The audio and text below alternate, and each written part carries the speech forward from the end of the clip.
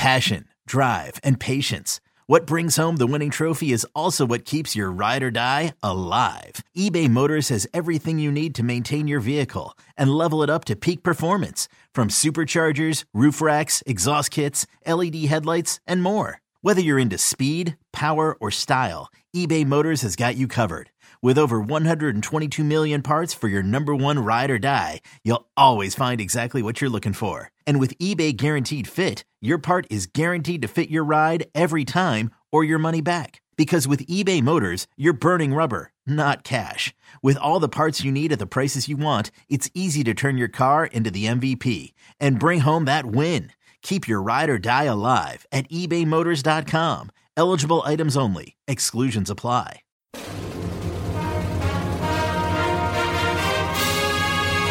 Hey, Trojan fans, it's time to get into the huddle with the Peristyle Podcast. The Peristyle Podcast is your weekly ticket to USC football and recruiting news.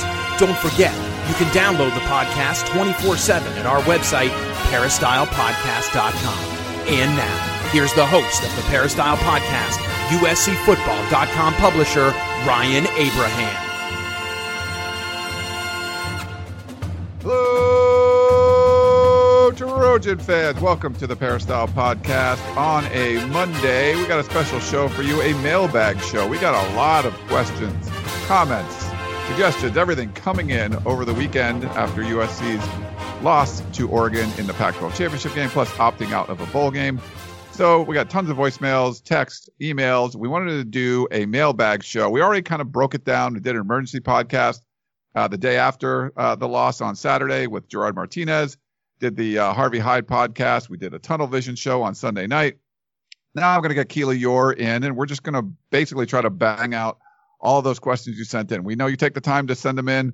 We wanted to take the time to be able to answer those. So this is going to be a mailbag palooza with Keely Eure. Follow her on Twitter at Keely is my name. If you do want to send a question for the show, we'll probably take a little break over the holidays, but we'll come back and answer your questions. Podcast at USCFootball.com is the email address, or you could call or text us at 424-254-9141. And then if you have an Apple podcasting app on any of your devices, please subscribe. Leave us a 5-star rating. Positive review is awesome. And any kind of comments, feedback, suggestions you have. And if you have a question, we will bump you right up to the top of the list. And we're here to do that. We got Keely Eure that she always helps out with that kind of stuff. She's got the iPhone. I just have an Android. But Keely, how you doing, sir? Or sir, ma'am. This is crazy. Sorry, I've been talking a lot. No worries, Ryan. Hello. How are you doing? I'm doing well. I forgot to answer your question because I was called sir, but I'm doing well and ready to go through all these questions. We have, you know what's funny? I thought maybe people would just be apathetic, go back into their off-season sadness, but people are fired up and that's rightfully so, I would say. Yeah, it's we have empathy for the USC fan base. We understand that when they're complaining about something, it's not like that's the first time we heard it. It's not like we don't always, we agree quite a bit with what the fans have to say. So we're going to be there with you. Sometimes we'll just probably read your question and we say, hey, we already talked about that. We'll move on. But we wanted to get your voice out there. And we have 10 voicemails to get to, more emails than that and texts and stuff. So we probably should jump right in. Before we do, I just wanted to thank our sponsor, Trader Joe's, heading into the holidays. Hopefully you're staying safe out there, but you need something for your immediate family. You want to go get something at Trader Joe's. One thing I found on there that I want to try out is the corn chip dipper chili pie. So they use the organic corn chip dippers, which are from Trader Joe's. They're great if you just want to have some salsa or a little queso. But this one, there's a recipe if you go to TraderJoe's.com if you want to make the chili pie. It's pretty simple. You got some turkey chili that you make up there with the 3-cheese Mexican blend, shredded cheese, and then if you want to get some TJ's hot and sweet jalapenos and put in this little chili pie.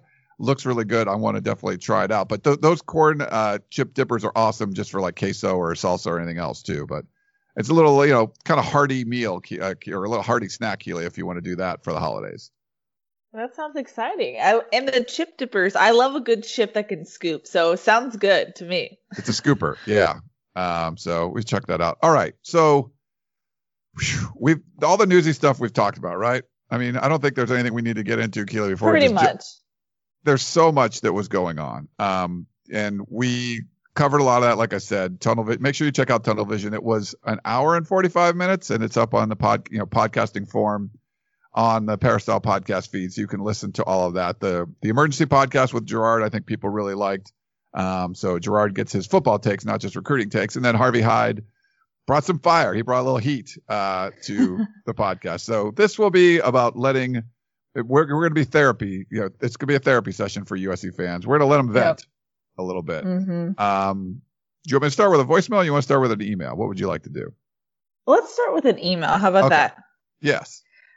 So Stephen Poway sent us a question about USC's offensive line. He says, "Dear Keely and Ryan, is it true that Kayvon Thibodeau is changing his address to the USC offensive backfield? No, seriously, it seemed like he was in Slovis' face on every play. I believe USC made some progress this year on defense, continues to attract outstanding skill players, and seems to have awesome chemistry, which helped them win close games. But I believe until they address the lack of high-quality offensive line depth, USC will never return to elite status. And the fact that Oregon is attracting both the top defensive recruits like Thibodeau and outstanding linemen means that they will dominate the Pac-12 for the foreseeable future. In other words, last Friday's game was no fluke. Your thoughts? Fight on, Steve and Poway." Hey, Steve. Yeah, I think line play is certainly a concern. I think when we talked with Shotgun, he rewatched the game, didn't feel that it was the offensive line, completely just tanking, that there was some good stuff and there was some bad stuff from the offensive line. But, Thibodeau for sure was a permanent resident in USC's backfield. I think Shotgun said he had 12 pressures. We know that Elijah Vera Tucker was not 100%, and either tackle he was taking on, he pretty much dominated. So, yeah, that's a problem. And, when USC's grabbing like a great secondary class, that's awesome. But who's getting the best offensive linemen on the West Coast? Oregon is. And you got to win in the trenches. So I definitely think that's a concern.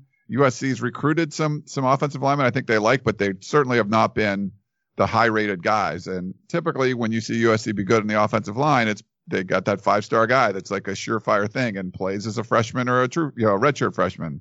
And I'm not sure you have any of those guys on this roster. There's more projects, and they're going to have to grow into playing, especially left tackle next year, most likely. So I agree with Stephen Poway, Keely. I think there's some concern there. Yeah, there's definite concern. We talked about this in Tunnel Vision, but the further you go, the less that USC can make up with high talented recruits, because the recruiting has failed lately, and we've talked about this. But I think it's a multifaceted issue. I know you talked about this with Harvey Hyde, but the scheme doesn't help USC's offensive linemen at all in that sense. And the problem too is, you give a foothold not only in recruiting, but just in trash talk. We haven't talked about it yet, but Mario Cristobal in the Fiesta Bowl presser, he was asked about recruiting, and he said, "I think you strengthen your foothold by what you do year in and year out as a program, opposed to tweeting or making edits about what you're going to do." And that's a shot across the bow. And I think we know which program he's talking about, Ryan. Yeah, I got a text this morning. I was doing my workout, and I got a text this morning from a friend of mine who played for the University of Oregon, played in the NFL, and he's like, "This is a shot at USC." I'm like, "Yep, that is." So. But you can back it up. You can say take back the West all you want, but if you're not going to win on the field, you're not going to win on the recruiting battles, then you're not really taking back the West. So, Steve and Poway, we hear you. We understand, and we agree with you. All right, let's. This is a double voicemail. I'm going to play. These were kind of back to back, so I'm going to play the first one for you. Hey Ryan, Rich from Los Angeles. I've just watched the game. I'm now convinced that this team was lucky all year, and their offense is unimaginative. And also, the most important thing, I'm convinced that administration is not interested in having our team play at the highest level. Penalties, unimaginative offense. It's terrible. I'm out. And then he follows up with Rich from Los Angeles. I've been a season ticket holder for 45 years. What I'm seeing now is ridiculous. I'm out. So Rich just called back just let us know. We're getting a lot of that, Keely. You know, hey, I've been a season ticket holder forever, and I'm done with this. I don't think, you know, it's tough. I think the administration is in a tough spot. They came into a really difficult position, and you have to clean up this enormous mess from, you know, the previous administrations. But at the end of the day, you know, do you feel like Clay Helton is a championship coach?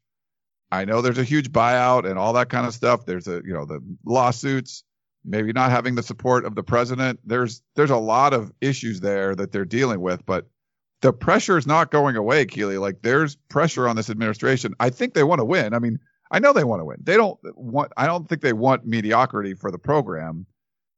I think in their mind, their hands are tied a little bit. And a lot of the fans are like, we don't care. Like, figure out a way. You got to get out of this. And the more pressure that's on, you know, the administration to do something, maybe something will happen, you know, but I feel like they want to go forward and win and make some, you know, the right choices. It's just right now, it seems like that's a difficult thing to do. But sometimes, you know, when Elon Musk is, you know, trying to, you know, fly to Mars or whatever, and one of his engineers go, yeah, you know, it'd be really hard to do that. He just goes, figure it out, like, make it happen. And I feel like that's where USC fans are right now. They're like, we get it. The president might not want to do this. There might be a lot of money involved. It's, you know, pandemic and lawsuits. Make it happen. And so that's sort of what Mike Bohn is tasked with. Like, can you figure out a way to get what the fan base wants? And right now they want a different direction for the football program. Yeah, I mean, I will say this. I think the athletic department administration definitely understands it. They understand where USC fans are coming from. They don't want mediocrity either. I think it's their, like you said, Ryan, their hands are tied, but you have to look above. Does Carol Folt really care about a winning program? Does the board of trustees care about a winning program? Those are important questions that I don't think USC fans would really like the answer to. And so that's what you have to look at going forward. And you have to hope that USC's athletic administration can just do what they need to do despite that. And so, I mean, it would take kind of what we've seen with Auburn or Arizona, where a donor steps in and really helps things out. But I think they know that long term, it's better for the program if they move on. Their hands are tied in that sense. So it's kind of, it's not one of those things where in previous administrations, like Lynn Swan's going to hand out an extension for Clay. I don't think it's like that at all. It's just there are definitely other circumstances, other factors that are tying their hands right now. Yeah. All right, what do we got next? Well, let's see. We have a question. We have a lot of questions about Harrell, so we can dive into that. First off is from Trojan Rick, who also said that he's done. So sorry for everyone who's saying they're done. He says, I'm done. It pains me to say that we are okay with being mediocre. When most were saying this for years, I held on, but it's obvious to me now. While Oregon doubled down on a real coach when sensing poachers, big boy style. We insist on playing an offense that is at best D3. Ryan, for the love of God, please admit that what everyone else already knows, especially the national media. This garbage offense is not to be taken seriously. I personally refuse to waste my time anymore. It feels like those in charge are turning a blind eye. It feels so wrong, but kids, recruits, if you want to win, I can't. A head coach and OC must go. Get like the big boy schools. Who cares about a buyout or deceptive record? Get them out of here. Wake me up when they're gone. Sadly, Trojan Rick, ... I'm done. Trojan Rick, thanks for the email there. That was a text message, actually. Yeah, it was kind of a long text message. So Graham Harrell's definitely coming under a lot of fire. I mean, last year it was a really good offense. It's still a pretty good offense. The problem is there's been a lack of a run game. We talked about this on Tunnel Vision. The weird things that Clay Helton will say that just kind of, as soon as he says them, it seems like the course reverses. Like USC ran for average of like 173 yards or 174 yards in the Arizona games, the Arizona State game and the Arizona game. And he came out and said, like, LSU last year, that's what they were doing. Alabama, that's what they were doing. You got a prolific passing offense. You need to be able to run the ball at that clip too. And that's where we're going to be. And then for the rest of the season, they just fall off a cliff and they can't run the ball for anything. They just can't run it at all. And I feel like USC happened to run for 173 yards a game in the first 2 games, not this was the design thing. And I get it. Like when you saw Graham Harrell's offense at North Texas, I mean, they had, guys that could run the football, and they ran the ball pretty effectively. For whatever reason, that's really not working at USC. Now, you do have a offensive line coach who hasn't really coached any sort of air raid type of scheme before. Is that an issue? You have running backs that are kind of bigger and different bodies than what you would have in this kind of offense, like what you saw at North Texas. And Mike Jinks is working with guys he's just never kind of worked with before. But they should be better. Like they definitely got to be better running the football. I'm not willing to say the offense is crap. There's versions of this kind of offense that have had, really high levels of success, but there are, there's some issues for sure. One, it's still Clay Helton coach team. And is there a push in one direction or another to not have quarterbacks take off and run? Because even, a guy like Keaton Slovis is athletic enough, he can keep the ball every once in a while. Well, they only have 2 scholarship quarterbacks right now. So you're afraid of doing that? Are you limiting yourself because of failures on the recruiting trail? I mean, I think there's small failures or could be large failures throughout the program that contribute to what's going on.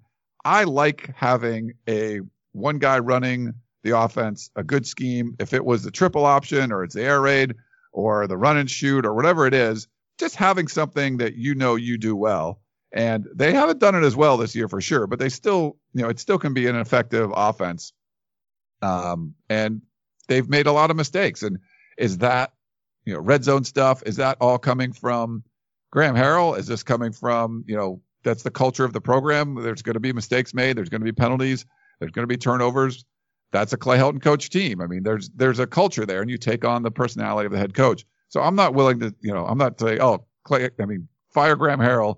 He's one of the best things going for the program right now. So, I like what Todd Orlando's doing, but there's still an overall culture issue, I believe. So that's, I think that's more coming from Clay, but, firing the offensive coordinator after, 2 years, I'm just not sure that's going to fix everything. Like we've gone through the fire the coordinators, you've done them all. You fire all of them. Clay Helton's still head coach. So going to like the next coordinator you want to fire, I don't think that's the magic bullet to solve things. Well, we have a question about firing coordinators, Ryan, so I'm just going to jump in and ask it right now. Okay. It's from Mike from Fulshear, Texas, who says, going on the assumption that SC doesn't have the money to replace Clay, do you think it's time for the Trojans to replace Graham Harrell? I do. We've now spent 2 seasons being grateful that the gumbo offense is gone, but I think we've seen enough to know that Graham is too stubborn to make changes necessary for us to win big games. If he took 5 days instead of 3 to install the offense during spring ball, maybe he could add enough wrinkles that maybe we could run the ball effectively and maybe scheme some wideouts open. If he refuses to have a quarterback practice a few snaps under center, could we at least do some pistols so that the back could at least be behind him or closer to the line of scrimmage on short yardage situations? Love the show, but hate losing to what was pretty much a mediocre Oregon team. Mike from Fulshear, Texas. Hey, Mike. Let's see. He hasn't talked about pronunciation. Fulshear. What is it? Do I say it wrong, or is he say? What does he say? I think last time I read his question, I just didn't say where he was from, and so he said, "P.S. Keeley, Ryan can help you pronounce Fulshear so you don't skip it," and he put a little cowboy emoji. So he called me out, okay, but I just think I was going fast, Mike. But sure. I figured I pronounced it wrong, but I don't know. I mean, No. I just assume that's how it's pronounced. So here's the thing. Yeah. Oh, go ahead. No. I was just gonna make sometimes where people come from, I'm like, I don't want to pronounce this wrong, so maybe that's what happened. But yes, Mike, you're right. So this is the thing. I think I gave an analogy of like the like a real estate analogy where the house is Clay Helton, and that's but you've changed the curb appeal. You've put some new hedges in there, and like it's a nice paved walkway up to the house, and maybe put some new siding on the house, and but there's still like the bones of the house are still going to be Clay Helton. And I feel like this is a thing where you're trying to sell a house, and the real estate agent comes in and like, why doesn't no one want this house? And they go inside, and like it's a little uneven, and like the bathroom's not connected to the bedroom. There's some problems inside the house. And the real estate agent goes, you know what? We need some new shrubbery. Let's get this stuff here. We definitely want to go more of a Midwestern look or whatever it is. I don't know. And then people still aren't buying the house. And you're like, scrap the shrubbery. Let's go Southwest. Let's go. We're going to go desert landscape out in front of the house. And you're not addressing what the real problem is. So I feel like you're going to get rid of Harrell. You're still not addressing what the real problem is. I think Harrell is like, as far as problems go, I mean, I wouldn't necessarily consider Harrell a problem, but he would be up there with some of the, better things that have gone on with the program, at least from what we saw, last year. And you're seeing what JT Daniels is able to do now. Just having an offense that's friendly for quarterbacks helps out. I don't think you fixing that. I mean, if you do that, Mike, what do you think USC is going to be like a national championship contender next year? Like get rid of Harrell and that fixes everything? Like, I just don't see that being the case. I mean, you've done this. You've replaced all the coordinators and, you're still seeing this team struggle and, barely beat terrible teams and lose to really the only quality team that were on the schedule this year. So that's I think that's a bigger concern, what's going on at the top as opposed to switch out another coordinator. That's, that's just my opinion. Yeah. Desert landscape. That's hilarious, Ryan. But see, I see where Mike is coming from. I think the problem is, do we have this conversation if Keaton Slovis isn't off? Something was off this season. Maybe it was in his head. Maybe it was a lingering injury issue. What I've been told, it was just in his head, but do we have that same conversation if he's off? I'm not sure. But the thing too is where I can see where Mike's coming from is when the run game is struggling, why aren't you switching it up and introducing new things to help your running backs? I just felt like it was the same plays, the same run plays that we saw the whole season. So I was just wondering, like, why not just try and adjust that? Or if we ask about it, it just felt like it was like, well, we don't do that. It's like, well, maybe if you should, if it's not, you're not really having an effective run game in the second half of the season, So I understand the frustration in that sense, but I don't think, like you said, Ryan, firing Harrell is going to solve the issues that people wanted to solve. No, I think that's completely fair. And there was schematic stuff. I talked about it on Tunnel Vision a little bit. I got a text from like an NFL personnel guy, and he's like, why aren't they spreading it out? They need to, they have these such narrow splits, and usually this offense, you have them split out wide, and they are not physical enough up front to run the ball that way. And the big one is like, the quarterback never running. Why are you running these kind of zone read concepts when one of the options is never going to happen? So that's, yeah. So that all makes sense. And, maybe those things that you would have to adjust, but I don't think like, oh, fire Harrell and then it all gets better. No. Let's go to another voicemail because we got a lot of them. Hey, Ryan, I want to give you some credit. I feel like you're one of the best minds in the Pac-12 and one of the best minds in college football podcasting. But I do have a question for you with regards to your continued sort of positive speech around the new faces in the athletic department and how they're going to be making new positive decisions that positively impact the Trojan program. Do you really need, does it really require these new people to understand that Clay is not a good coach? How many examples are required to know that he needs to get out, regardless of what it costs to get him out? Why is he still installed as the head coach of USC? And why is there belief that these new people are going to see it when it's already taken them a year and they haven't seen it? Thanks. It was very complimentary up top. I like it.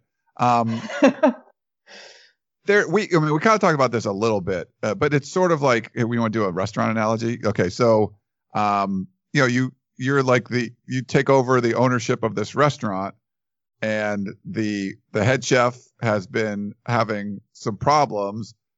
But the head chef also, there's like a bunch of reasons why you wouldn't want to get rid of the head chef. Like most of the clientele have known him for a long time, and they, show up, you get like free advertising because his uncle's like owns the local newspaper, whatever. There's all these reasons why getting rid of the head chef is going to be difficult. And it's sort of like this pro-con list of, okay, the best thing for the restaurant would be to get rid of the head chef, but you got this and this and this and this and this.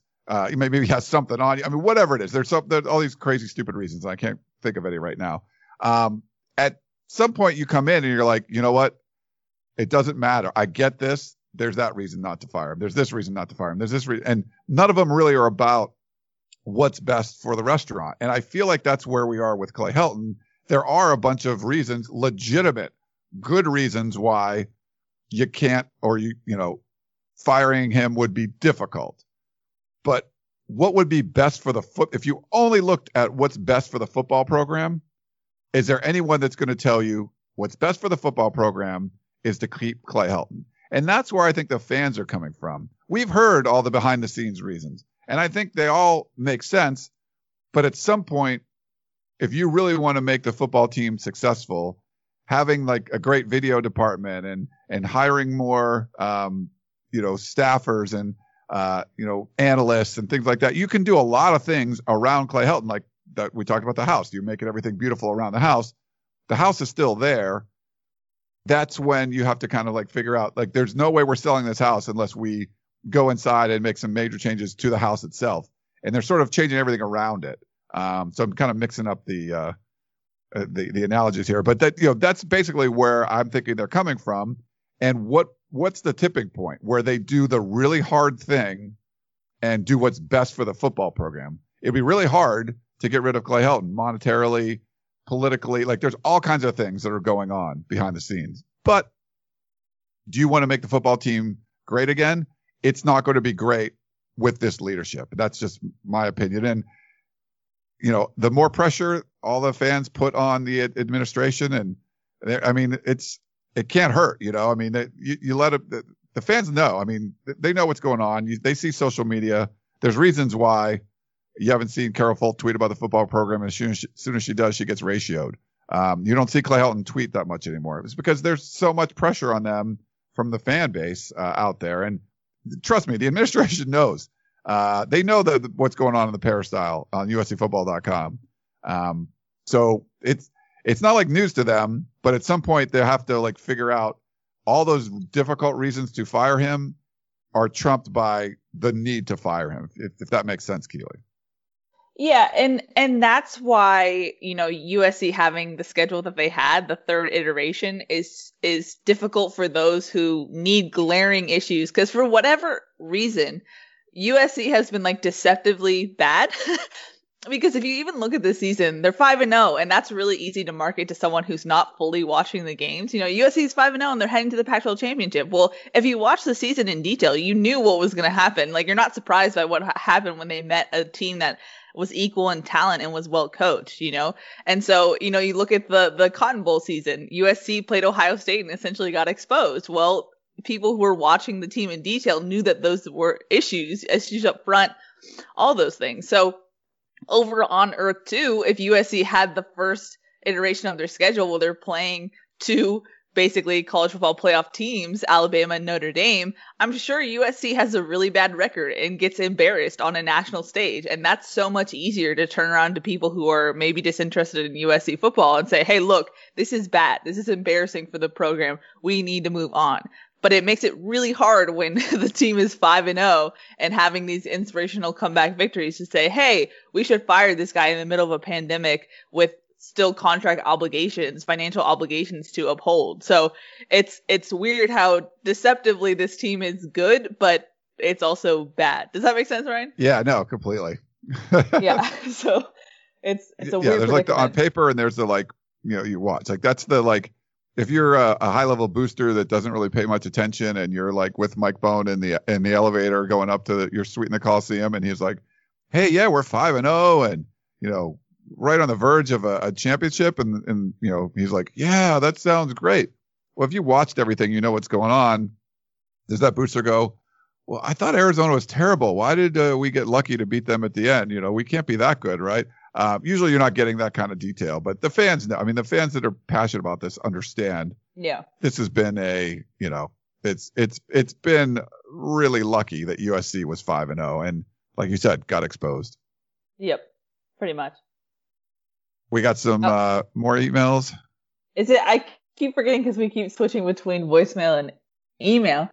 We have another offensive question. It's from Jack from New Jersey. He says, what do the 5 teams that won their Power 5 conference championship games have in common in those games? They all had more rushing yards than the losing team and all had at least 120 yards rushing. While Graham Harrell has been a significant upgrade from T. Martin, this offense will not bring USC a championship, as evidenced by Friday night's game. At best, USC will finish 8-4 or 9-3 with the air raid, or lose in the bowl game every year. Sorry, Ryan, this is proving to be a failed experiment unless you want to move the team to the Mountain West Conference. Jack from New Jersey. See, here's the thing. I think there's a lot of things that are preventing USC from winning a national championship. And the fact that fans are focused on the air raid, this is why, like, having a competent passing offense is going to stop you from winning a championship. No, there's other, there's bigger fish to fry when it comes to reasons why USC is not going to win a national championship. One of them is recruiting linemen. That's a big one. Like, if USC had a lot better offensive linemen, would this offense look better? I feel like it's still a competent offense. There's failures with it for sure, but on the list of things preventing USC from winning a national championship, I don't think this one's super high. I think you could go a lot more. You could find a lot more issues that would be a bigger roadblock towards a national championship. So when people bring that up, it's sort of, it's just weird, to me, Keely. It's like, let's go back to, you're running a Denny's, we'll go back to a food analogy. Like, you're running a Denny's and someone's like, oh man, the bacon's just not as crispy as some of the other Denny's.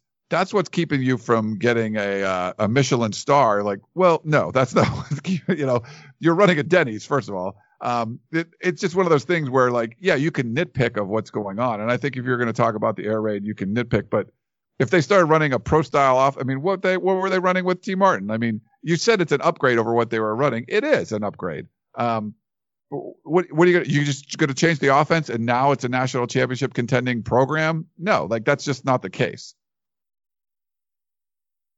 I mean, to continue the analogy, the bacon is what the customers can taste. It's something that is very tangible for them. And so I think that's why they hone in on it, whereas they can see the offensive frustration on TV and not really look at, like, maybe they're not developing players well enough. That's not like a sexy issue, Ryan. But I mean, I get where they're coming from. I understand the frustration. And I don't think they're saying that this is the end all be all. Like, you fix the offense and then USC's a national championship contender. I think these are just fans who know that they're kind of in a straitjacket. Like, you can't get rid of Clay Helton. So maybe if you move on from offensive coordinator, I think it's just a desperation and not necessarily the most logical issue. But that makes sense for fans, I guess. I think part of it too is it's definitely different than what the culture of the historic culture of the program has been. It's the student body left, student body right. If you're going to get away from that, like when Alabama would get away from that and you're putting up 50 points a game, fans aren't going to complain. They're like, I really liked when we played defense and ran the football and it was 17-10 and we beat, now we're beating teams 54-48. You're winning you're still winning. So there might be some guys that are still like, I'd rather just not see them do that. And, I don't want the quarterback doing those kind of things. I just want to run the football. Fine. But if you're scoring 50 points, it's hard to complain. Well, this year they're not getting that kind of result. So then you're seeing more of the people that come out of the woodwork. Like, they didn't want this from the beginning, but last year when Slovis throws for 400 yards in the last, 4 of the last 5 games or whatever it was, it's hard to complain as much, right? And you had 4 receivers go for over 100 yards against UCLA last year. You're not complaining that much. But this year, it's not been as good. So you can kind of pile on the, this air raid or this version of the air raid a little more. Well, I think it goes to the general theme of, why are you identifying the issues, but why are we not seeing any improvement? We've heard from Clay Helton ad nauseum about penalties, and that hasn't been fixed. But then you look at this offense and what they said they wanted to do this year. They said they wanted to average around 50 points a game, and they averaged 33.3 points a game. So if you can see what you want to do and you're not accomplishing it, why aren't we seeing at least improvement throughout the season? If you say you want to run a certain amount of yards, why aren't we seeing that? Why did that drop off? You know what I mean? I think it's an overall thing of they say they want these goals and yet they can't figure out why they aren't accomplishing it. Or they can, but they can't like make those results transfer onto the field. Does that make sense, Ryan? Yeah, completely. And it's one of those things like, why are you even saying anything about the run game? Like, you brought the attention to the run game. Clay Helton did himself. And then ever since he did, it's been terrible. So it's so bizarre. I just don't get it. Yeah. I think it's an overall coaching issue rather than I do think there are philosophy issues with the offensive scheme, but I think it's a coaching issue as to if you can see the problems, why aren't they being at least trying to be improved in season? You know, I just don't think that's there. You want to do another email or you want me to go to voicemail? Let's go to voicemail. Okay, here we go. Oh, this question's for Ryan and Keely. And anyways, I haven't really addressed the fact that Dan's gone yet. So first of all, just a shout out to Dan for his great service to you guys. And you know, definitely miss having him around, but I at least still feel like I can get the Dan snark because luckily it seems like he's still following USC on Twitter. So that's good to see. Sorry, I just had to start off with this because I hadn't addressed it. So this might make this a little longer voicemail, but so shout out Dan. Thank you for everything. You were great. Anyways, moving on. Do you think, I know you guys don't like to get the specifics of coaches' jobs, but do you think that Friday's performance will result in any coaching changes in general? You don't have to name specific people, but in general. Or do you think that, because to me, if it doesn't, then that shows me that the administration is ready to accept the new normal of a Pac-12 South championship and, you know, berth in the conference title game, whether we win or not, and that's basically okay moving forward if we don't. That's all I have to say. Have it fight on, Jason Longhorn Country. Hey, Jason. Yeah, I actually got a call from Dan yesterday, and it was nice to chat with him and get some of his snark. We'll see. People have asked if he can come back, and maybe next year, maybe he'll do like a spot on the podcast or a guest column or something. I think he just needed to kind of step away, but he's definitely following it. If you want to follow him on Twitter, he's still tweeting stuff. He still loves retweeting like Pac-12 stats and stuff. So he does those kind of things. But yeah, interesting stuff. We kind of addressed a lot of the coaching aspects. As far as assistant coaches go, we talked about it on Tunnel Vision. I didn't think that they were going to make any changes because that's pretty much what they've done. But there are, you could argue, Keely, there's a couple spots that they might want to make a change. But in general, I mean, it's like you've done this. I mean, there's been so much assistant coach turnover just the last 2 years. I'm just not sure. Are you just rearranging the chairs, the deck chairs of the Titanic at this point? Like, you got to fire more assistant coaches? Like, I don't know if they can do that. No one's been around that long because people have been fired so often. Yeah, I'm really curious where USC goes from here because, specifically at the offensive line position, that's a position that had a lot of turnover in the last, I would say decade, and that really stunts growth as well. And so you have that full class that Tim Drevno helped recruit. Do you then get rid of him? And then you have these recruits, it's a tough situation there. And I don't know at this point, like you said, Ryan, does the turnover signal that you don't accept things and you're trying to improve it, or does that turnover hurt your team because there's not continuity as far as coaching goes? I don't know, but I think it's a tough situation to be in because if you come out of the season and don't make any moves, are you signaling to the fan base that you accept the results in that sense? I'm very curious what happens next, and it's kind of been dark on that side from sourcing. So I'm very curious what happens next. I am too. And it's one of those things where if you're saying like, okay, here, we're a championship program. All right, I'm going to change this and I'm going to change this and I'm going to change this. And, years and years and years later, and you're still not a championship program, you're looking around like, well, what else do you need to change? Like, how many changes do you need to make? Why did you make this change 2 years ago if you got to make the change again? You were obviously wrong then. You let that guy stick around too long, or why did you go this way? Yeah, there's only so many changes you can make before it's just like you make the change at the top. And if the USC administration still feels like it's going to be too difficult to make those kind of moves and change the head coach, I'm not sure if they can get behind making or any other assistant coaching changes at this point, because you're like, well, I mean, you've changed them all out. Like every position coach has been changed out in the last couple of years. Where do you go from here? It just doesn't make sense to me. Well, that's the biggest issue, is the glaring elephant in the room is, even trying to figure out, okay, what are we going to say on instant analysis? It's kind of like, we know they are who we thought they were. This is what you're going to get with a Clay Helton coach team, and so you can change everyone underneath him, but it still reflects the guy at the top. And so at this point, you just save your money and not try and go through a different assistant coach and hope that it gets better. I know that's a little pessimistic, but it's just the glaring issue, the glaring elephant in the room is that you need to make a change at head coach, but for whatever reason, their hands are tied, Yeah. All right, let's go to another email.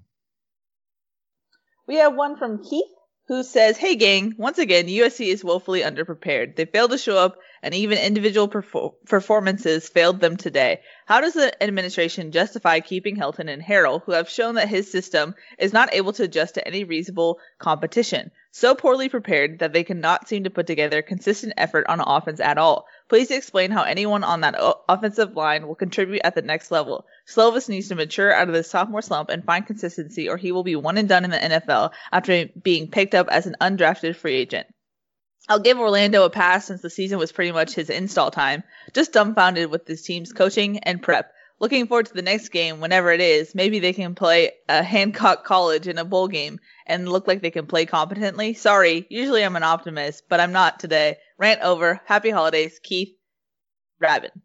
Hey, Keith, if you're usually an optimist, man, this is a pretty big turnaround.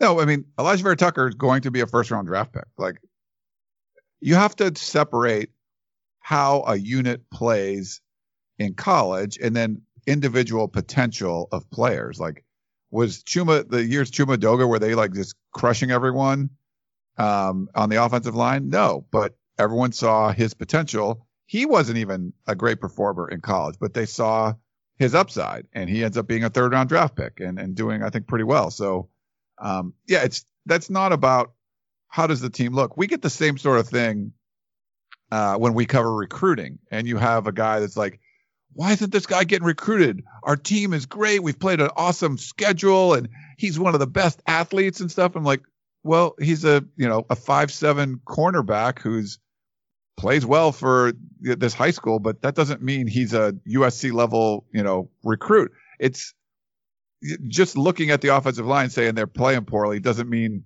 no one's going to get drafted. It doesn't mean Keaton Slovis is now going to be an undrafted free agent. Like, no, like people talk about him being the number one pick in the draft. So you have to separate that from individual achievements or individual potential. And that's what the NFL is going to draft you on versus how they're performing as a team in college. You can find good players on bad teams. You can find good players that haven't been coached well on decent teams, whatever it is. So, yeah, I wouldn't throw the baby out with the bathwater there. Elijah Vera Tucker is going to be a first-round draft pick. Like, I think Keaton Slovis will still be a first-round pick.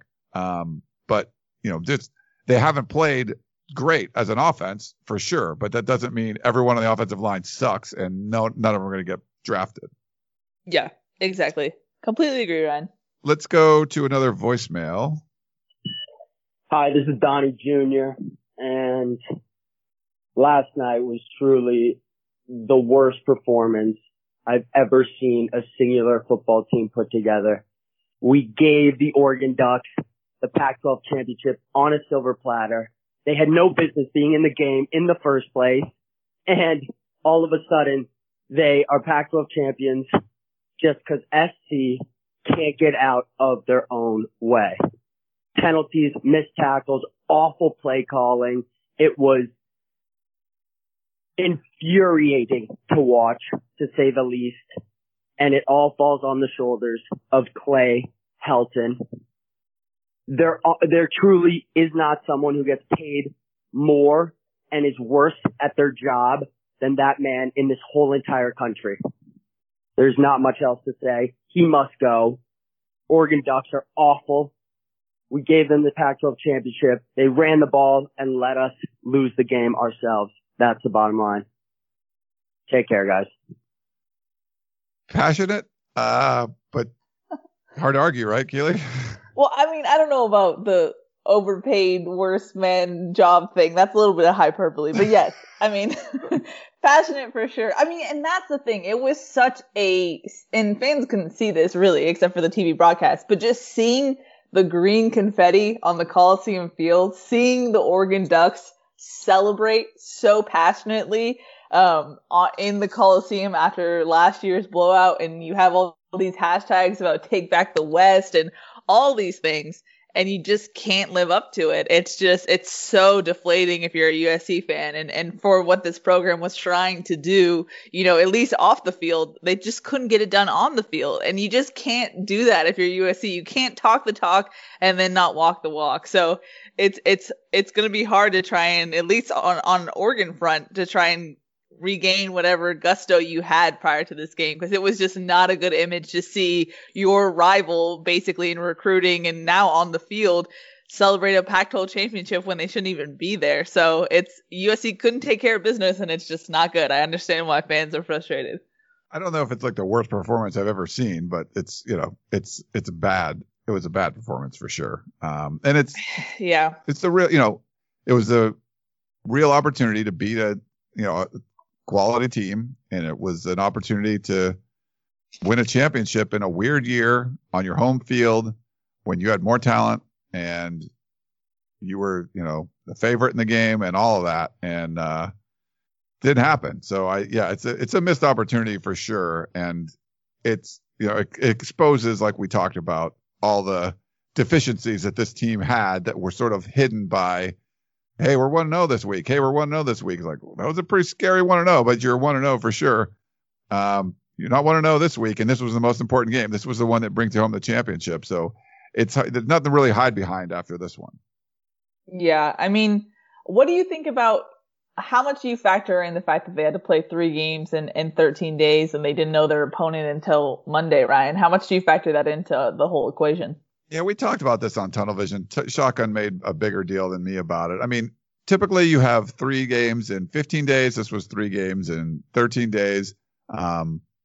You were playing throughout the season. You were playing teams that were a lot of times at a disadvantage. The first 3 games of the season, every team you played hadn't played a game yet. So the first and the opener, it's both your openers. In the second 2 games, those teams hadn't played yet. So I think that's a big advantage. And then you had that, forced bye week. Now, certainly the offensive line couldn't practice and they had to come back in there. But that, they did all right in that comeback game. To me, it's like you're a 21-year-old kid. It sucks you lose an extra day of rest. And it sucks that you've had to go through all this protocol stuff and everything. But there have been a lot of, I would say there's way more COVID advantages than there were disadvantages for USC. At the end of the day, you didn't have to play the toughest team in the South in Colorado. You didn't have to play the toughest team in the North in Washington. And, you got Arizona State. If you played them later in the season, probably would have been a different story. I mean, they looked a lot better later on. You've had lucky wins at the end of a couple of games. And so at the end of the day, yeah, you had more opportunities. You had more benefits, I would say, things that have gone your way than gone against you. It wasn't great that they had 2 short weeks in a row, and it wasn't great that they didn't know who they were playing for the first 24 hours or whatever. But, I feel like those are things you can overcome. And there was bigger deals that kind of went in your favor than went against you. Yeah, no, I agree. And if they're not accepting it as a excuse going into the game, then I don't think we should really put it as an excuse. Clay Helton said that there's different advantages and they were dealt what they were dealt with. So you got to survive in advance in that sense. Yeah, they didn't. We asked them all about it and they were fine with it. Like, hey, you just got to play. I'm like, all right, well, just get out there and play. You were, okay, little bit of disadvantage. Do you have more talent than the other team? Yep. You're playing at home. Yep. It's like, all right, go win the game. Like, you should win the game. Yeah. And you did. So yeah.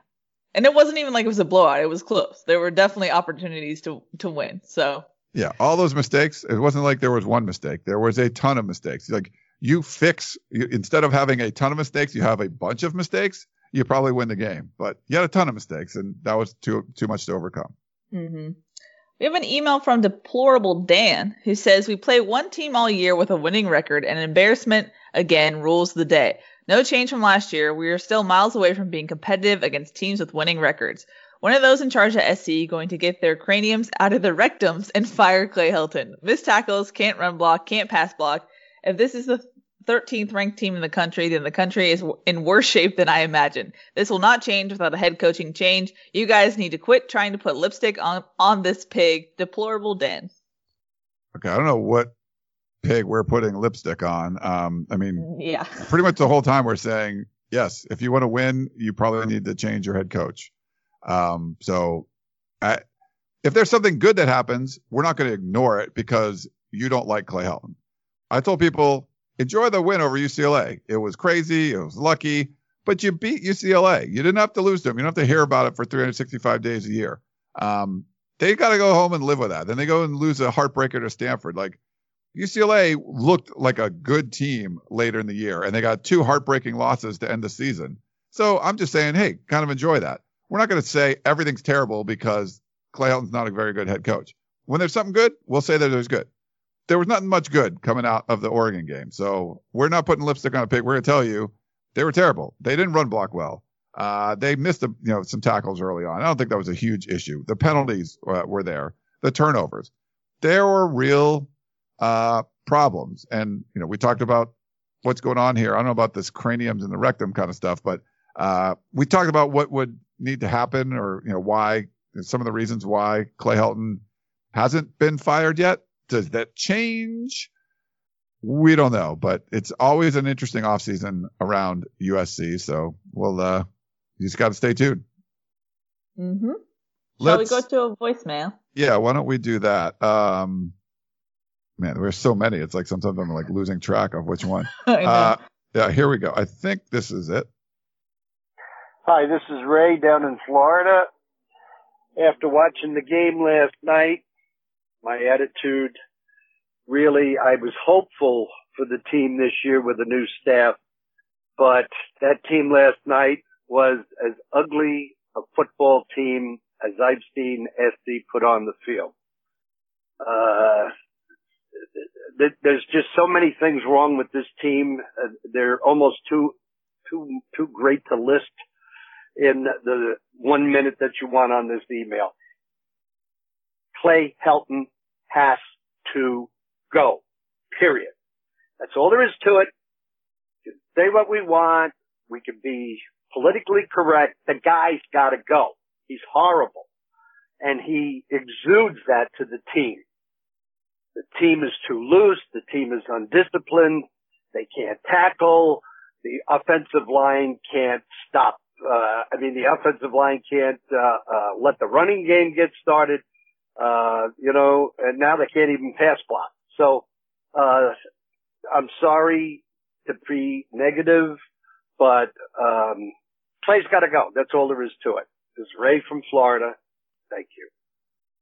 Thanks, Ray. It's the first time we heard that, Keely, that Clay Helton has to go, right? So we should probably address it now. New issue. We hear you. That was more of just like we had to play it because, that's what the fans are feeling. We understand. And will that happen? My guess would be not until 2021, during or after the season. That's my guess, but I think something crazy would have to happen this offseason. Mm-hmm. But who knows? Crazier things have happened. Yep, it's USC. I feel like if we say something's not going to happen, then the football gods summon it, and it will happen. So right. So maybe the fans want us to say that. Like, sure, maybe tell us all that Clay Helton won't be fired, and then Yeah. In the same vein, we had an email from our buddy Sergeant Strong who said, "Hey, I have a crazy thought and would like to know if this makes sense to you. If USC gets rid of Clay Helton, the majority of fans would be thrilled, and if they hire a proven head coach, the fans would be excited for next season, and they will spend tons of money on the program, team gear, advertising, tickets, season tickets, suites, etc., and the program would recover fast from this pandemic more versus keeping Clay Helton and losing more money from a not-so-excited fan base that will refuse to spend money on the program. I know they would spend upwards of $20 million to buy Helton and crew out, but in the long run, a new coach will bring the program wealth, especially if they get a proven coach versus keeping Clay Helton. Sorry this is long, but it had me thinking a little bit. Thanks, and fight on, Sergeant Strong." Hey, Sergeant Strong. I mean, I don't know what else we can say. He's always he's been great. writing this in, but if you're going to do some kind of cost analysis, yeah, there's more than just the money, like we talked about. There's political pressures. Does the board of trustees want to deal with something like that right now? Does the president, Carol Folt, want to deal with that when they have lawsuits and all these other aspects that they feel like the university's been embarrassed a lot? Is Clay Helton going to embarrass the university, with running the football team? They feel like he's not going to do that. So, he went 5-1. Why would you want to fire him? I feel like that's the way some of the leadership above the athletic department would look at this situation. So I think that's part of the uphill battle the administration would face if they were trying to get rid of him. Yeah. I detailed it earlier, but that's the issue. Is it looks much better than it is from a fan perspective. So it's hard to get admin who are dealing with lawsuits and everything to be like, yeah, let's spend that type of money in a pandemic. It's not an easy issue. No. Let's do another voicemail. Sure. What's up, guys? This is Evan from Tempe. I just want to know, I'm calling on Saturday. Does last night's game with USC and today's game with Notre Dame just getting pummeled by Clemson just prove that there are really only 3 teams relevant in college football? Because it seems like it's just Bama, Clemson, and Ohio State at this point. No one else has any sort of shot to beat Bama, with that first game or just ever, out of the teams this year and what we've seen this season. And so I just want to know from you, we need to hire Meyer or Stoops to get back, to really get back. I know that, but I just want to know, is there any other guys we could hire to get back to what we were? And is college football at this point just a 3-man race? So, thank you guys for listening to my call. Peace. Thanks for that one. College football is very different than it was 15 years ago when USC was on top of the college football world. It's just a different thing. And USC wasn't adapting to it. Like if you were a great program in the early 2000s, mid 2000s, you had to adapt to keep up with what was going on. And not only did USC not adapt, they were falling further behind and figuring out, like, this is the way we do things. We're USC. That's always worked. Well, you didn't realize what was going on. They built the Galen Center, the John McKay Center, basically for whatever Lane Kiffin had on his coaching staff, not foreseeing that, people are hiring a lot more analysts. There's a lot more people around the program. They don't have room for all that kind of stuff in this brand new building because they were just going to do it. Well, this is the way we've always done it. We've had one recruiting guy that'll help out and that's it. Everyone else was hiring these huge teams of people. So USC was falling behind from their athletic department point of view, not knowing, hey, this is the way we did things forever. We'll just keep doing them this way. Even if USC, like Pete Carroll was still there, they would have been falling behind because they weren't doing the other things around the program. Now, Pete Carroll might have pushed for that, but the people that they were hiring weren't. The only way to get back into this for me is getting someone like an Urban Meyer to come in there. You could get like a Luke Fickell or somebody, but somebody that's been competing at a high level recently and realize, even from a Group of 5 program like Cincinnati, like they've seen what it takes to get in. And I think they've made a lot of good moves in that program to be as competitive as they have been over the years. Now, no one's going to be better than Urban Meyer. He would be the best. He's done it already in this era. But it's definitely it's becoming a regionalized sport. The good thing, it's the Alabama and Clemson and maybe Ohio State. And that's kind of it. Like with Oklahoma, they're doing great. They've won the Big 12 like 6 years in a row or whatever, but they haven't broke through and won one of those games. It's been the same teams over and over and over again.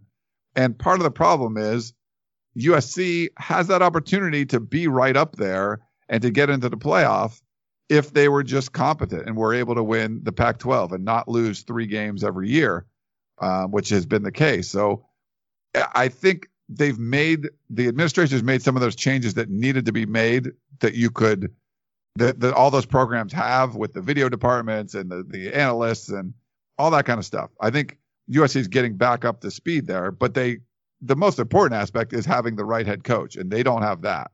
So yeah, it's there's not really a whole lot of competition in college football. I'd love to see a more expanded playoff, and Does Cincinnati get boat raced by Clemson or Alabama or something? Yeah, probably. But it'd be cool to see, that kind of a matchup there, and get an extra game in and all of that. But it's definitely becoming a regional thing. I think USC could still get back up there and play with the big boys. They're doing the things around the program you need to do, but they haven't made the big move you need to make, and that's getting a championship head coach. Yeah, there are so many inherent advantages to be USC, and I think that's why it's so frustrating for USC fans to see why they can't just get over the hump. Because, like you said, Ryan, if they just went to the Pac-12 championship, they're automatically in a conversation where other schools, Cincinnati, for example, are not, just because they're USC. So the fact that they're still not accomplishing that, I can understand why it's so frustrating for fans. But Ryan, I feel like maybe not the USC athletic administration, but maybe in higher positions, I feel like they just think that college football at this point is just about the coaching staff, maybe the head coach, rather than the arms race that it's a full effort to try and be a national championship team. And I don't know if that's fully understood. And I keep going back to your example of Reggie Bush, like weightlifting in a closet. Has USC ever understood like what it would actually fully take to get back to the national championship scene? Yeah, I don't know. I mean, I feel like, Bone and Sosna come in and they were dealing with a lot of problems, and they're upgrading a lot of things, but you make it a lot better and say they do hire the right coach. Would that still even be enough where they're like, wow, we even have to make more changes, and the advantages USC had, allowed, when they got a good coach in there, allowed them to win. They could recruit at a high level. They were having a lot of fun. They used the LA and the cool factor of it to bring in recruits and to market the program and all of that. But when they were winning championships, they had the worst weight room of any team in the top 25, and is that, why the heck is that? And that was just, you didn't need it, and I remember talking to Chris Carlisle about it and them saying that, well, if you guys win a Pac-12 championship, we'll give you an upgrade. And then they're like, they win it. And then they're like, oh, if you win a national championship, we'll give you an upgrade. And then they win that. And then they're like, well, you already won a national championship. You don't really need an upgrade. And it was just sort of like, that was the mentality. Like, this is how we do things. We're USC. And it was a sheltered life, I think, if you're in the USC athletic department over the last 20 to 30 years. And when there was success, it was great. Pete Carroll's successful. That's awesome. But you kind of just kept out the outside noise, and you just kind of kept it in the family. And there was just narcissism there. It was just you just kept everything close to you, and you didn't let outside influences into this bubble of athletic department.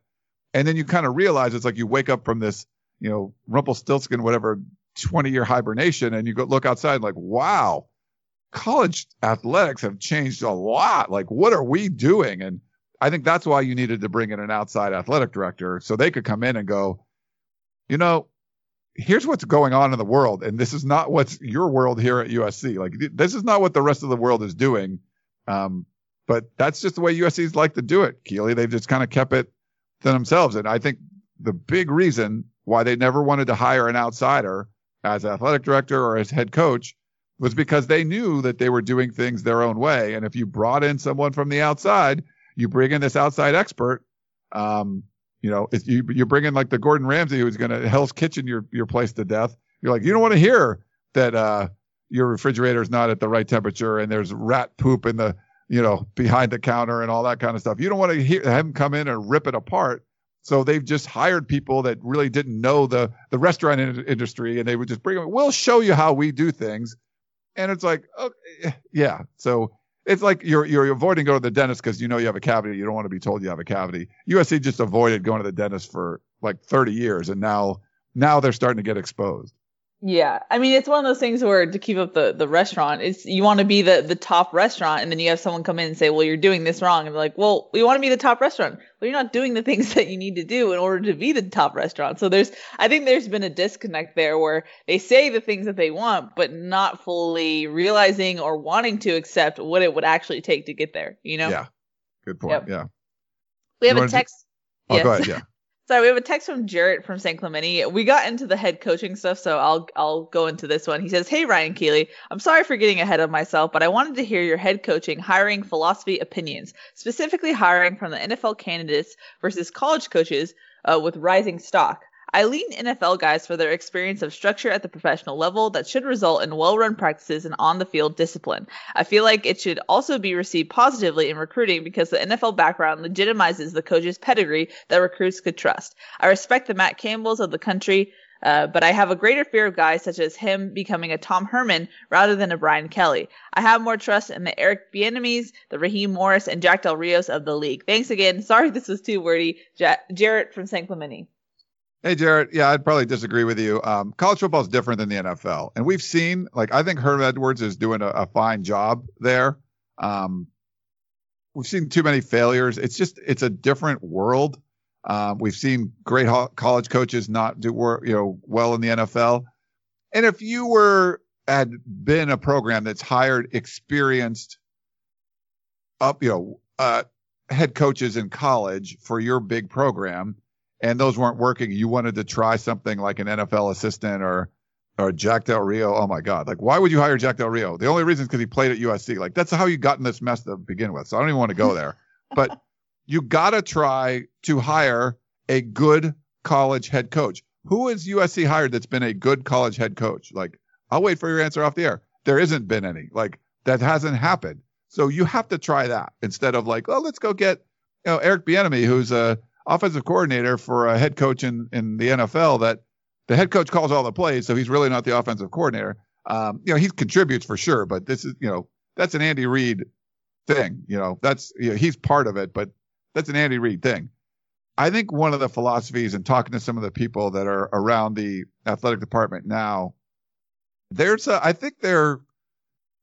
saw that those guys were able to do at Cincinnati, and you can get a guy like Luke Fickell. They made a lot of good hires there. And there's a lot of thought that goes into that kind of stuff. If you mentioned Matt Campbell, one of the factors they could look at is how impressive has Matt Campbell been? I remember early in the season, they lose to Louisiana, and everyone was like, "Oh, Matt Campbell's terrible." Well, now he's got him in the top 10 and all that. And, they had a great season. It's Iowa State, and they're able to compete like that. They look a lot better than what USC does with all those advantages. But where did he come from? You remember, I believe it was Temple, and Temple's fallen off a cliff since he left there. That's another factor too. If you're a Boise State guy and they're winning 11 games every year, and when you leave, they still win 11 games every year. Doesn't mean you're bad, but if you leave and they fall off a cliff, that probably shows man, he really made a difference at those programs. I think they do think about this stuff next level. And there were probably limitations of who they could hire at Cincinnati. There's going to be less limitations of who they can hire at USC. So I think if they get the opportunity to hire a coach, there's going to be a lot of thought going into it. Not Sark's been around, let's hire him. No, that's not how they're going to hire them. Jack Del Rio played at USC. We should give him an opportunity. That's not going to be their mindset. So will they get the opportunity to hire someone? I think most of the USC fans hoping they do so. And I have a lot of confidence that if they do get that opportunity, they're going to hire somebody good. Yeah, I can confidently say that if they can hire a head coach, it will be a much better process than anything USC has done post Pete Carroll, because they have a system, a process. They really think about it, and it's not going to be, hey, did he play for USC? It's going to be definitely different about that. And to go back to the whole NFL coach issue, I think the problem is that it's such a different landscape in college, and I think NFL coaches have a hard time really catering to 18 to 21-year-olds, which you need to do, especially on the recruiting trail. Sometimes that just doesn't cross over. We saw that with Clancy Pendergast. It was hard for him to get on the recruiting trail because if you're at the NFL level, they're professionals. They work for you. You don't have to court them necessarily. So it's a tough switch for some coaches to make, and the way that college football has just evolved, it just sometimes it's just not a good fit in that sense. Yeah. Let's go to another voicemail. Hi, this is Curtis from Moreno Valley.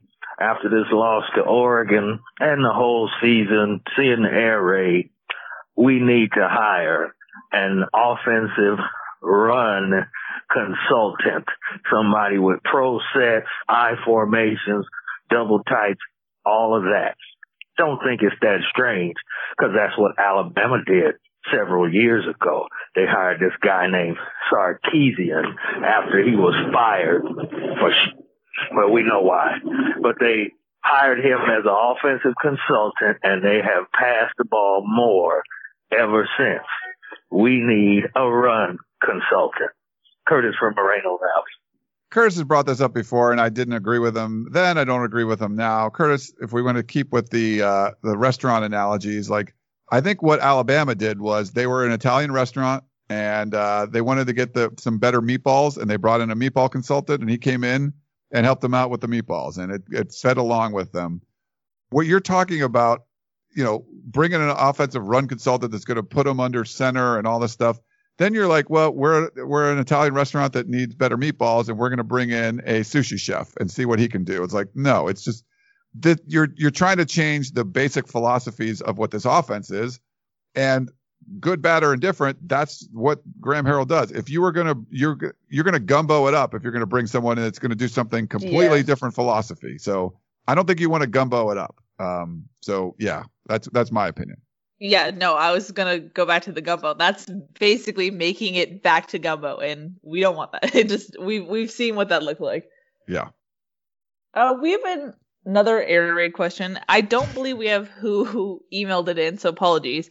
But he said, sitting back and thinking about it, did we ever think the air raid would work? It sounds good and gets you very excited, but you can never fully buy into a gimmick. Ryan, it's like thinking, hey, I'm going to eat chocolate ice cream and cookies for breakfast, lunch, and dinner every day. It sounds good, but it's not sustainable. I got caught up in the air raid hype when Cliff Kingsbury, his name came up, and I thought about it, and I thought it could never work here. I hope everybody can see this gimmick, Milli Vanilli, one-trick pony offense for what it is. Beating Arizona and Washington State doesn't count. Beat Notre Dame, Alabama, Oregon, UW routinely with it. Do you think Harrell and his gimmick offense gets a head coaching job since they are too scared to let him go? And if so, do you think SC will hire someone again to run this type of offense? It's we've gone over the air raid stuff ad nauseum, but I think Graham Harrell's name has come up. Maybe it won't be as appealing since the offense hasn't been as good this year as it was last year, although they're scoring like one more point a game. It doesn't look the same as it was last year. It seems like Clay Helton's into the offense, Keely. They might try to find someone else. I mean, he basically found a replacement for Cliff Kingsbury, another Texas Tech guy, in Graham Harrell. My guess is if Harrell leaves, Clay Helton would try to hire someone similar.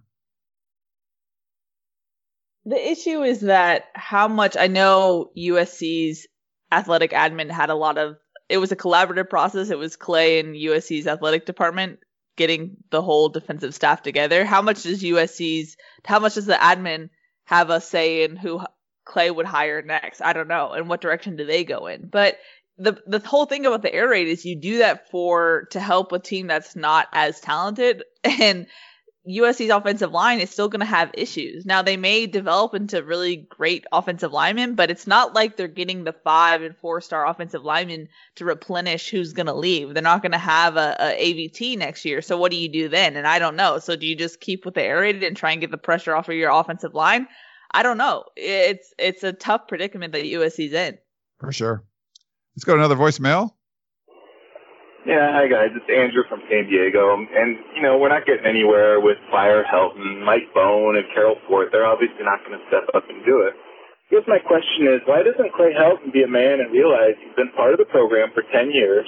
It's not going in the right direction. He himself always says the standard is winning Pac-12 championships and competing for national championships. They had one flyer year when Sam Darnold did it.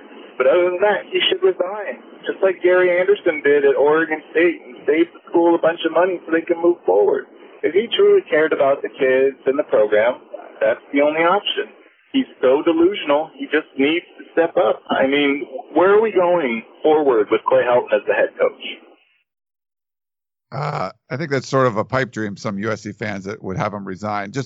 I'm no psychologist or anything, but if you get to know a little human behavior stuff, I would say from some of the things that Clay Helton has said, there's definitely a sense of self-preservation there. I don't know if you disagree, Keely, but someone that's trying to do things to, say the right things to kind of put his job in the correct light and take some of the pressure off him. I don't think that's someone that's looking to resign their position where they're making $5 million a year. I know a lot of people that would resign their position making $5 million a year. That Gary Anderson thing was really weird.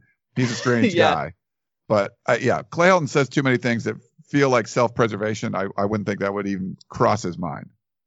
Gary Anderson was like once in a blue moon, and so it's not the standard to refer to. And I don't think anyone in their right mind would just resign from a job where they're earning millions. It's a pipe dream, and it's not going to happen. I don't understand that thought process, to be honest. Yeah. So we have an email from let's go to Jay, who basically has issues with USC's offensive line. He says, how does the USC offensive line get pushed around like rag dolls by only 3 ducks on the line? It has to be coaching. Helton has no answers. What an embarrassment on national television, Jay. Yeah, Jay, like Shotgun said, I don't think it was as bad as maybe originally thought, but it's a definitely area for concern for USC. And this is going to be the best offensive line USC might have for a while.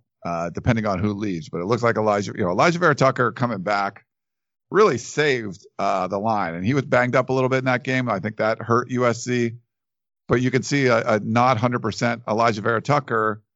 The line still struggled against the quality pass rusher. If he's gone, I mean, are you going to work in a Cortland Ford at left tackle? What are you going to do? Maybe he ends up being like a fine player, but I'm not seeing him going to grade out as high as like an Elijah Vera-Tucker will. I feel like this line's not going to be taking steps forward in the next year or two, unless the recruiting aspects changes a little bit. So, yeah, it's a real concern, Jay. We've talked about it a bunch, but this is not something I'm seeing getting better in the next couple of years. The problem is it really relies on player development, and that's something we've talked about for years now, where USC is just lacking in that area. And so you have to, it's not a optimistic outlook in that sense. We got one last voicemail, and then I don't know if there's more emails, Keely, but I'll play this last one for you. Sure. Hey, podcast. This is Rick from Vista, northern San Diego County. I had a second question about recruiting. You talk about lumping the 2020 class and the 2021 class. Can you explain what that might mean? And does that mean that the players from 2020 get an extra year of eligibility? Kind of sounds that way. In the case that we had a terrible 2020 class, it sounds like this may actually help us by lumping it into the 2021. That way that wart on our skin for having such a bad class might go away. Anyways, I'd like to know what you think of that. And then if there's any chance this 2020 class, when's it going to bite us? When's it going to show its ugly head? Because I think, that was such a terrible class. I don't know how we're going to get around it, but I think this may be the ticket to get us around it. As far as recruiting goes, I was still impressed with the fact that we can go outside of California and pull players in from all across the country, even though we got a coach that, in my opinion, is winning in spite of him. So anyways, I'd like to know what you think of that. And, I'm a little concerned also about the running backs. Why would you want to come to SC if we're running so little?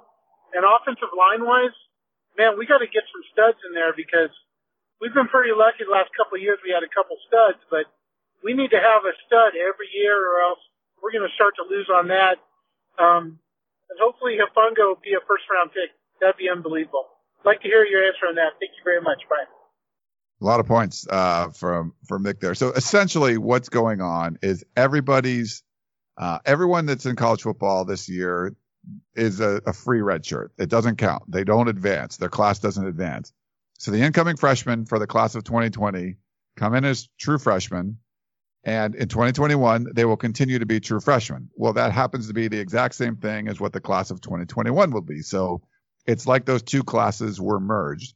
And yes, USC having a bad 2020 class is offset a little bit by having a good or a better 2021 class. Now, but it's going to be a huge class. So everyone's going to be dealing with this enormous class. USC signed a small one in 2020, so it won't be as big as some other ones. If you signed a full 25 in 2020 and a full 25 in 2021. Now you got 50 people in your freshman recruiting class. That's a lot. So what does the NCAA do for 2021? All the seniors that were seniors in 2020 will not count towards your 85 limit. So they go away. So you basically are going to have more than 85 players on scholarship, but you can if your seniors all come back. The year after that, though, now you're going to have way more people than 85 on your roster. Will the NCAA make allotments for that? Or are people going to get run off? There are going to be more people in the transfer portal. People have left open spots so they can get people from the transfer portal. But it's a problem they've kind of figured out for 2021, but it's still going to be a problem down the road. And as far as like when is that 2020 class going to bite you, it essentially is if you have these people on your roster for the next 4 years that you recruited that you don't feel are ever going to contribute. And that's always a concern. But it was probably more of a concern with that class. But we've seen some guys contribute, the Parker Lewises, the Tui Tuipulotus, the Gary Bryant. So that's good. We saw Cortland Ford play. We saw Jonah Monheim play. If Cortland Ford ends up being your starting left tackle for 4 years, okay, that's a success. Will they get there? It's hard to say. But yeah, there's a lot of weird stuff going on with recruiting. But essentially there's going to be this bubble class, the class of 2020, 2021 that kind of moves its way through everyone's roster. And we don't know how the NCAA is going to allow you to deal with that, because it's going to be a much bigger class for just about every program. Mm-hmm. You covered it, Ryan. And we have 3 more questions, so let's just move on. Let's knock them out. John in Oakland says, hello, Peristyle Podcast. Would you agree that the current Power 5 college football playoff system is just as bad as the old BCS? Every year that it's existed, the selection committee's rationale for picking the final 4 teams has been different. This makes it impossible before the season in August to tell the 65 teams eligible for the CFP what they need to do in order to make it. Side note, I intentionally did not include the group of 5 in a discussion of the current CFP system because this year clearly demonstrates they will never get into it. Fight on, John in Oakland. I still think it's better than the BCS, but it's still too subjective. I mean, this year was the worst year for the committee by far. Some of the justifications just didn't make any sense. It's an invitational, like a lot of people said. Here's who we think are good. Florida loses like 2 weeks in a row. They don't even move anywhere. It's like the games don't matter. So I think the only way you can fix it is by expanding it. But, having 5 Power 5 leagues and only 4 spots, you knew there was going to be issues. So I think it's better than the BCS, but they need to, I think they can't make it fair unless you make it 8. And then the arguments are like, well, these teams are going to get in and get killed, but at least you give it an opportunity, So there's going to be some years where like a Cincinnati gets in and, they get boat raced. It's like, okay, but there's going to be other years where they look really good and they were left out and you never are going to know. So at least and you at least have that chance. So I feel like the only way to fix it is to go to 8. Then there's going to be less complaining about, teams getting left out and things like that. What I don't understand is the whole don't put teams in because they're going to get boat raced. Teams have gotten boat raced before. I mean, even just look at Notre Dame Clemson. Notre Dame got boat raced and they're in the CFP still. It's just like, it doesn't make sense to me. Why not give people a shot? You play to win the game, right? And you never know what will happen. I think Notre Dame's going to get killed in their last 2 games, So. Yeah. So, I mean, I don't get that argument because it's not consistent with what we've seen. But, our buddy Dan, class of 1962, has a similar situation. I'm going to paraphrase what he said, basically saying that it's pretty much a regional thing for the CFP. It's East Coast, definitely SEC country. And then he also said that it's hard with the playoff committee. It's purely subjective, and ESPN controls the ranking and the publicity. So it's hard for USC to get a shot. He said USC would need to join the SEC or Big Ten to be considered. What say you, Ryan? No, that's not the case. ESPN loves you. They would love USC. They don't want it to be a regional sport. They want national ratings. They want all of their games to matter. If it's only a regional sport, that doesn't help them. That hurts ESPN. If USC is freaking good, they want to put them on TV. They put Shelley Smith at on Heritage Hall on a full-time basis if USC was good again. But USC is not good. You have to be relevant, and USC has not been nationally relevant. It's not because there's this bias. It's because USC's stunk. If USC didn't stink, ESPN would be right there and propping them up. They want someone to be able to rival that other stuff going on, in the SEC and the ACC. They want someone that could be a Clemson or an Alabama on the West Coast if that's possible. But, that's up to USC and that's up to the Pac-12, and they've failed miserably. They're just an afterthought. So, no, I would disagree with you, Dan. Yeah, I mean, we talked about it. The USC brand is still very strong, even if it doesn't deserve it. If USC did just marginally better, I think they would be in a top 10 conversation, but obviously they did not do that this year. We have one final question, Ryan, and it's looking ahead. It's from Brett C. from Knoxville, Tennessee. And he says, what is your overall gut feeling with the program going forward with USC going into the 2021 football season? I know that the team won't be as talented as this year. I'd like to hear all of your opinions about it. Love the show. Thanks, and fight on. Yeah, I would say it's not going to be as talented of a team, which is a problem. That's why I said it was a failure. This is year 2020 was built to have a good year. And then all the weird stuff happened. You didn't think you were going to have a season. Then you do get to have one, and it's a neutered schedule. USC should have won the Pac-12 this year. You can't convince me otherwise. They were the best team. They had the best situation. They should have won the Pac-12 and did not. It's going to be tougher in 2021. Barring some kind of coaching change, I think it's going to be a lot more of the same. And teams around USC are going to be better. I think Oregon was like a young team this year, and they're going to be better. They were rebuilding and won the championship. They're going to be better next year. And we don't know what the schedule is going to be like. Colorado looks like a real team. I think Arizona State's going to continue to get better. UCLA look like they've turned a corner. There's teams in the South that are looking a lot better that USC was kind of lucky to beat that you might not beat next year. Plus, when you have the longer schedule and, out of conference games, and you got to play a Notre Dame team that's, in the playoffs this year. Yeah, I'm not as optimistic I was more optimistic for 2020. I said they'd go undefeated, and they did in the regular season. I'm not as optimistic for 2021. Yeah, I agree, Ryan. And just for the sense of the team right now, I think when you have such a deflating loss as USC did, there's a lot of emotion. And when what comes with that is frustration and talk of transfer portal and stuff like that. So there are rumblings of that. Whether or not people go through with that is always, you have to wait and see. I know that happens every year when things are frustrating. So I think the team is just, it was such a long season for this team as far as, they were in one of the most strict counties to play football. And so I think there's just a lot of burnout. And so what happens after that? How does this team recoup? That's something that I'm definitely looking for, and just talking to sources and stuff like that. So whether or not we see transfer portal TBD, but there is some frustration, but we'll see. We'll see what goes forward. We will. Speaking of going on a long time, this podcast has gone on for a long time. So about an hour and a half of just answering questions. So I think we got through them all. So thanks to you, everyone, for sending those in.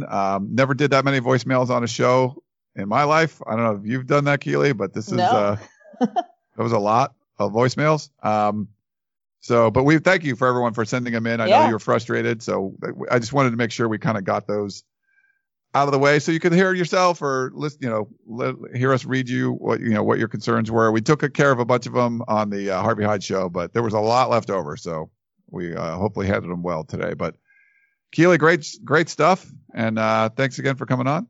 Thank you. Happy holidays to everyone. Be safe and hope you have a good time with your family or wherever you are. And thanks for listening all season long. We appreciate you guys. We do appreciate that. Thanks to Trader Joe's, our sponsor. Another great year from them. And thanks to Keely, my co-host. She's been doing a wonderful job on the site. And all of you out there for listening. Hope you have a very safe and wonderful holiday. And we will talk to you next time. You may have noticed that shopping at Trader Joe's is unlike shopping at other markets. People ask us all the time how we manage to have such unique, interesting, and delicious products at such great everyday prices. This is Dan Bain of Trader Joe's. The answer is simple. It's all in the way we do business. We buy directly from the manufacturer whenever possible. This helps to keep our costs low, and we pass those savings on to you. No gimmicks, just great values at honest prices. Every day at Trader Joe's. Thanks for listening. You've been listening to the Peristyle Podcast, presented by USCFootball.com. Be sure to tune in next week for the latest news on Trojan football and recruiting. Don't forget, you can automatically download the podcast directly to your smartphone or tablet for free. Just click the iTunes link on PeristylePodcast.com or search for Peristyle Podcast at the iTunes Music Store.